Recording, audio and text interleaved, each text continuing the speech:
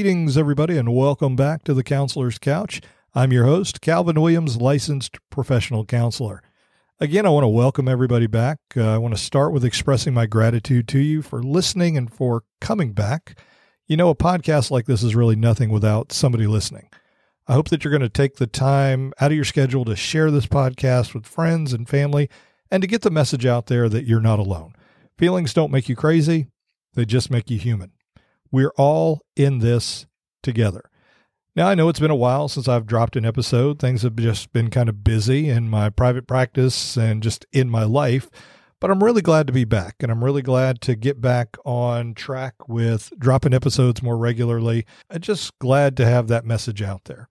You know, I know that today the world looks like a scary and confusing place for many of us.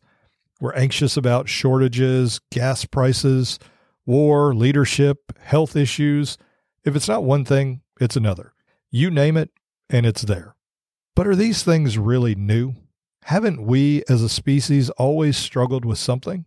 Well, frankly, yes. There's always been something going on, and there will always be something happening down the road. We were never promised a life without trial and tribulations. There will be problems. I'm just grateful that we're designed as problem solvers. You know, I was talking with my son the other day, and I told him that this is an interesting time. I truly believe this will be the time for growth and opportunity. The psychologist Carl Rogers once said, "When I look at the world, I am a pessimist. But when I look at people, I am an optimist." This will be a time that people can really shine. It's an opportunity to see the best of people. New millionaires, new processes, things will be created. However, it depends on your way of thinking. Many people will get caught up in the fear and respond accordingly with a fight, or freeze response. But others will see the opportunity to create something new, redefine business practices, explore alternative resources, create new procedures and new products, invest in something new. The only question we have to ask ourselves is, which one will I be? This is where self-awareness is key. This is where we see the importance of knowing ourselves and our abilities as a human being. Remember, it's not about what happens to you that defines you. It's what you do with what happens to you. Today's session is about something similar, but kind of different. You ever been in a relationship with struggles? Well, of course you have. If you're human, you've been in one. No matter what the relationship, it's likely you will experience some form of struggle. It's the one constant in every relationship. It happens even in the healthiest of relationships. It happens. What's important is how you handle it when it does. But before we get started, let me remind you again, nothing provided in this podcast implies a therapeutic relationship between counselor and client. It is solely for education and entertainment. Counseling can help you overcome challenges, enhance your relationships, and develop the skills to lead the life you want. If you're considering therapy, then please reach out to a trained, licensed professional in your community. If you're interested in seeking counseling in the Monroe, Louisiana area, or if you live anywhere in Louisiana and you're interested in participating in teletherapy with state-approved professionals, then contact the providers at Health Point Center. Change starts here. Psychology and counseling services. Health Point is a collaboration of independent professionals who are dedicated to improving your quality of life and guiding you on a positive path toward change. That's Health Point Center, located at 1818 Avenue of America, Monroe, Louisiana. Call today to inquire about services, providers, or book an appointment at area code 318-998-2700. Well, it's that time again, so pull up a cushion, kick off your shoes, and grab a cup of coffee. Let's get started with the session. If you can recall, I've mentioned in previous episodes that I believe we are designed to be relational in nature. Relationships are an everyday part of our life. You have relationships with all kinds of people. You have relationships with your pets. Believe it or not, you even have relationships with your belongings, but that's an entirely different episode. My point is that we all have relationships, even when we try not to have them. It's a fact of life. So what I think is so interesting is that despite the fact that we are designed to have them, and we do have them, why do we oftentimes suck at them? Yeah, I said it. Most of us struggle with navigating the most natural thing we are designed to do: relate to other human beings. It's fascinating to me how quickly we can screw them up. So why do we do it? Well, many people would respond with the same answer. It's simply because we're lacking the skills needed to connect. We are unaware of the metrics that drive our relationships, or what the relationship is based upon in our life, or we simply don't know how to be genuine. Well, these all seem like accurate responses to me. I often sum it up with our human tendency to complicate things. It's not rocket science, it's relationship. However, I do strongly believe it has more to do with what we attach to the specific relationship. Think about it. Have you ever noticed how easily you can navigate your relational interactions with strangers, but your ability to form a sentence or establish a boundary seems lost when you're dealing with those people closest to you? What changed? You are biologically the exact same person in each scenario.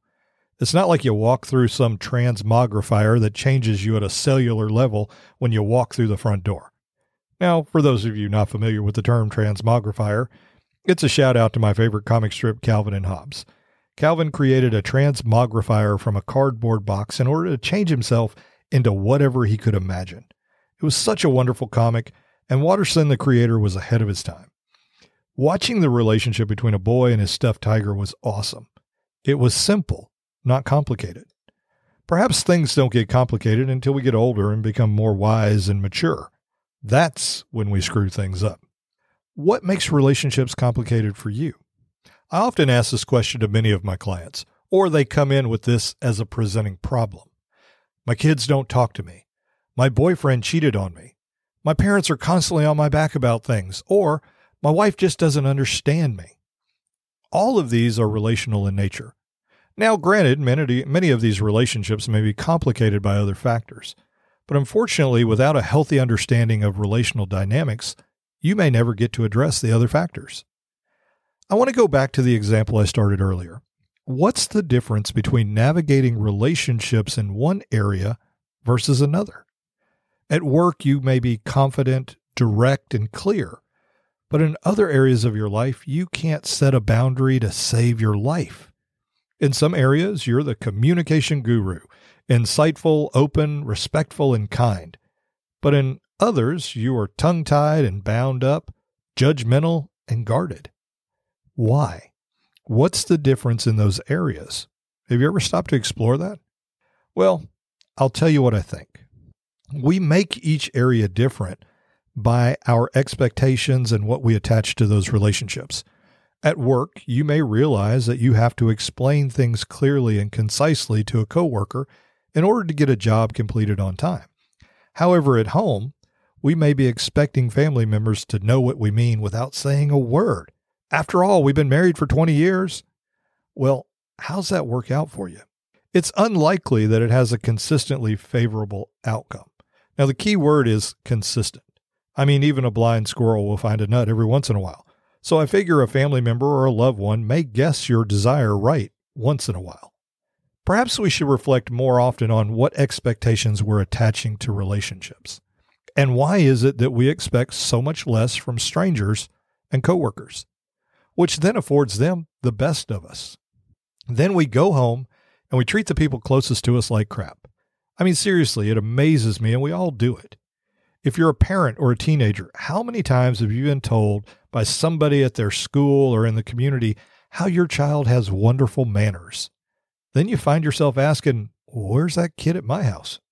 Or even with husbands and wives, how your partner may be praised for being patient and kind, always willing to help, but you wonder why you can't get him off the couch. It's amazing, but true.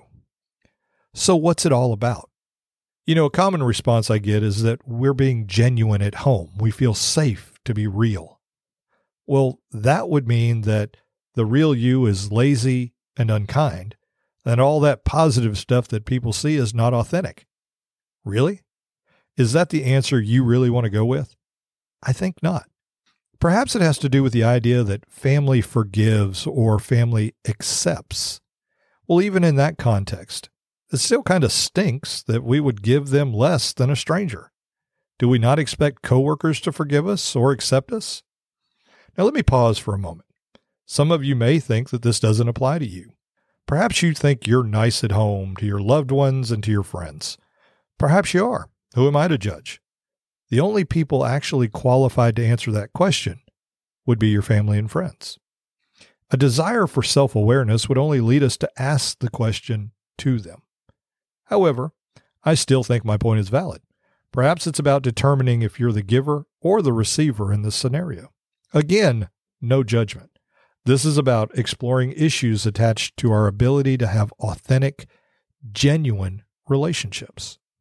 I believe those expectations that often drive our relationships are likely subconscious, so we may not even be aware of them.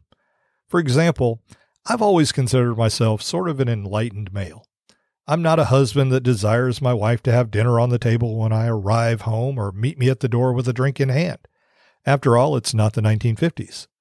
I am married to an independent professional woman. She works hard every day to help other people, and she's great at it. She's just as busy as me, maybe even more busy.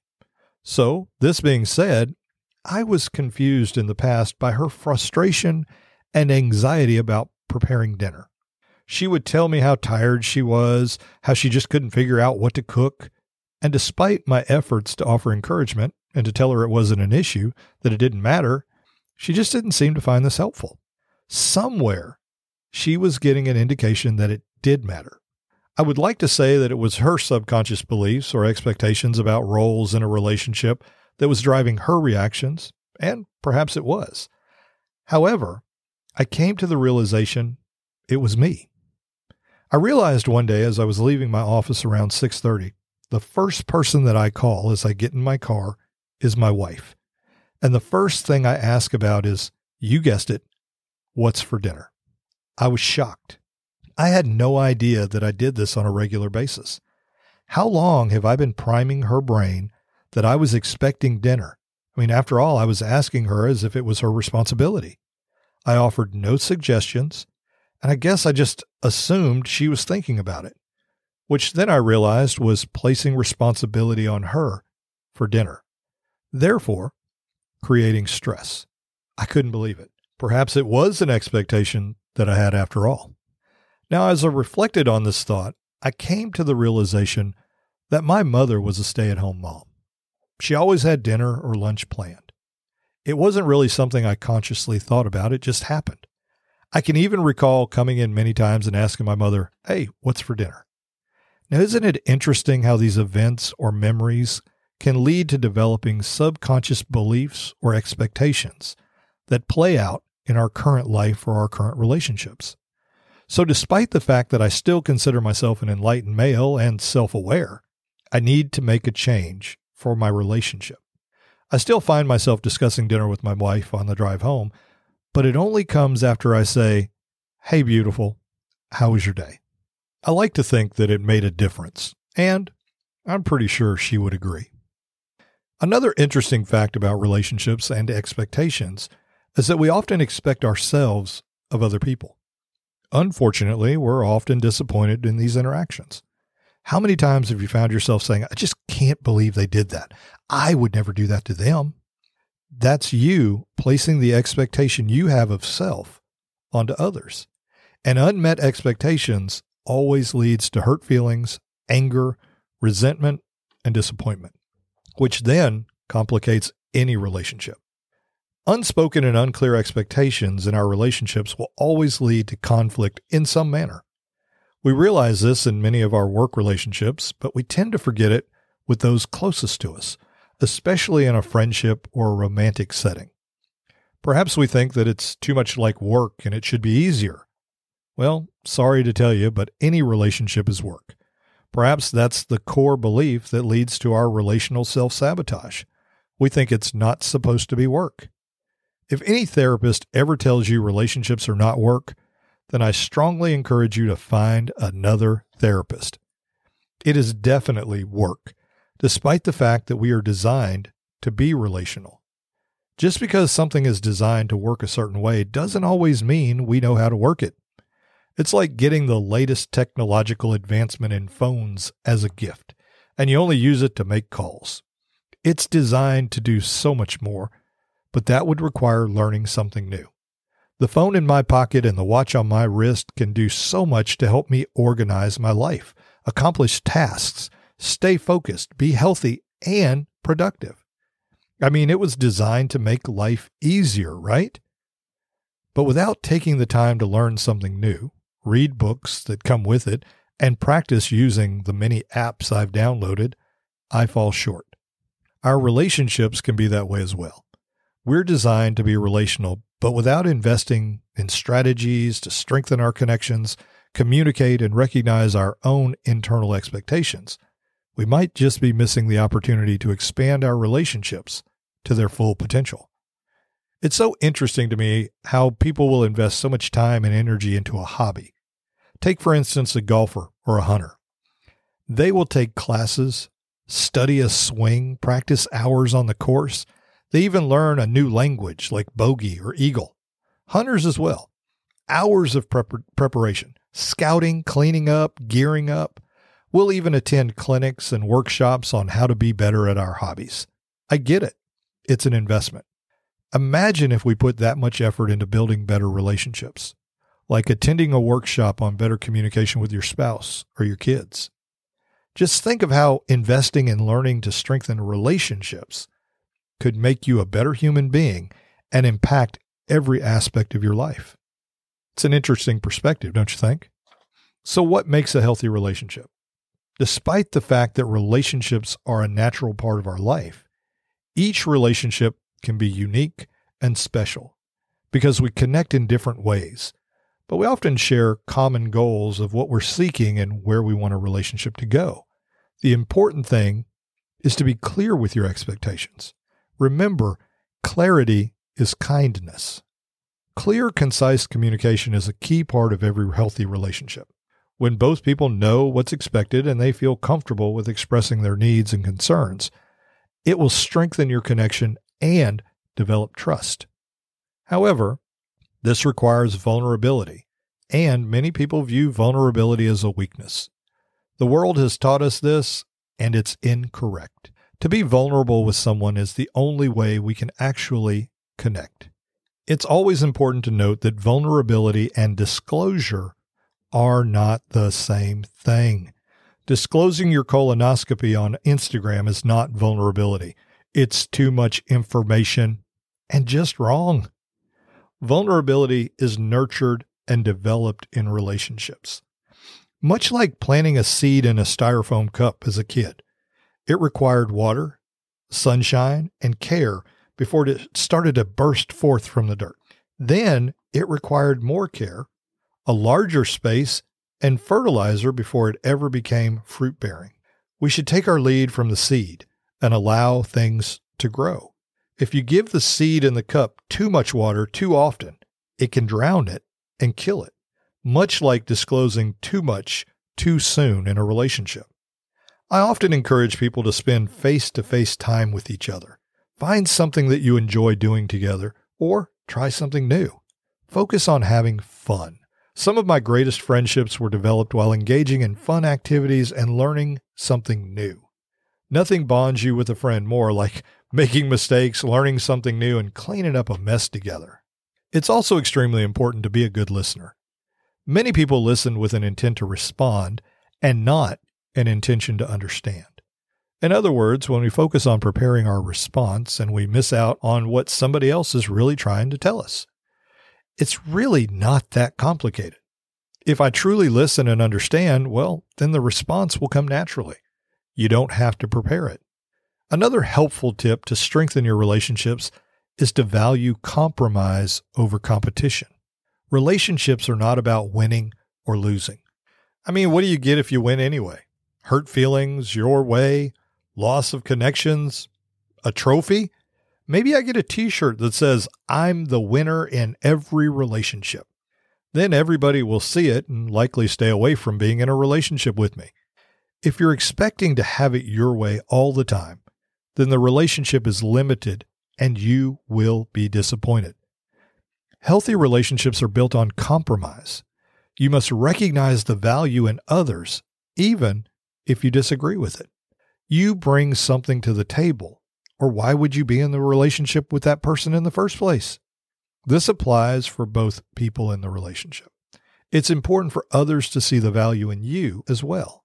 An inability to recognize the value in each other will only lead to resentments and anger. Now, finally, I believe you must understand that all relationships will have their ups and downs. Be ready for that. Realize it's a natural part of developing relationships of any kind. Accepting this early on can free you up to navigate it when it happens. Having a struggle, a disagreement, or a conflict is part of the process. It's what you do with it that determines the strength of your connection and your relationship. Well, it seems we've reached the end of our session today. I want to thank you each for listening, and I encourage you to keep coming back. Now, as you move forward this week, take a moment to reflect on your relationships and friendships. Are you clear about your expectations and what kind of relationship you want to create? Are you even aware that you have any expectations? If your relationships are not where you would like them to be, well, then create something new. You can do it. You're worth it. Today, I want to leave you with a quote from Socrates. The unexamined life is not worth living. One more by Confucius. By 3 methods may we learn wisdom. First, by reflection, which is the noblest. Second, by imitation, which is the easiest. And third, by experience, which is the bitterest. Remember, folks, you are not alone. Live intentionally, love daily, and laugh often. Please subscribe and follow me on whatever format you use to listen to your podcast, and please take a moment to leave a review. These matter more than you may know, and they allow us to improve or adjust the show as needed. Let me know what you think, and take a minute to share an episode with a friend or a family member. I really want to get that message out there this year that you are not alone. If you have any questions or comments about this podcast, well, then you can email them directly to calvin@calvincwilliamslpc.com. Or you can reach me on Facebook at Williams Professional Counseling Services, LLC. Or you can even check out my website at www.calvincwilliamslpc.com. Or if you'd like to schedule a therapy session with me, then contact us at Health Point Center at area code 318-998-2700.